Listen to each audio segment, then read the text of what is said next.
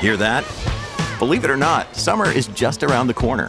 Luckily, Armor All, America's most trusted auto appearance brand, has what your car needs to get that perfect summer shine. Plus, now through May 31st, we'll give you $5 for every $20 you spend on Armor All products. That means car wash pods, protectant, tire shine, you name it. Find out how to get your $5 rebate at armorall.com. Armor All, less work, more clean. Terms apply.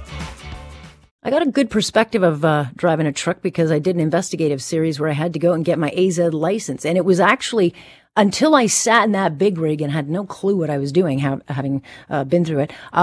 It's a lot of power.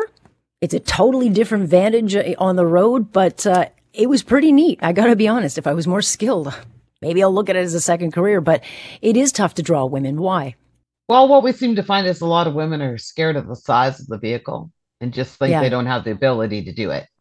I mean, you take it in any occupation, a guy will apply for a job with 50% of a skill. A woman will wait till she has 100% of the skill. So we have that setback as well. So how do you lure, women to this? I mean, there are opportunities out there. We're seeing it stateside. How do you plan to do it here? And can it be done?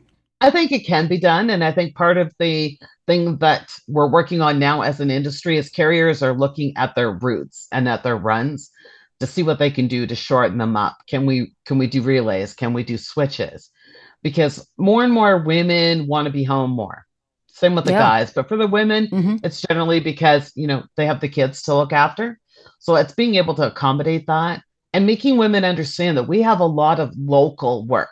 So you're home every night. You're home every weekend. Where's the greatest need right now in the industry? Locally, we need snowplow operators. Yeah. We need dump truck drivers, waste management. So that's all local work.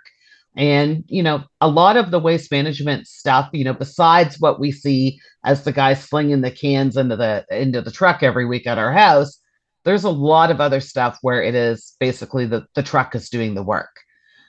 We have concrete, we have ready mix. Those are all available industries that are more than welcoming to women, the training that they do, and their safe environments to work in.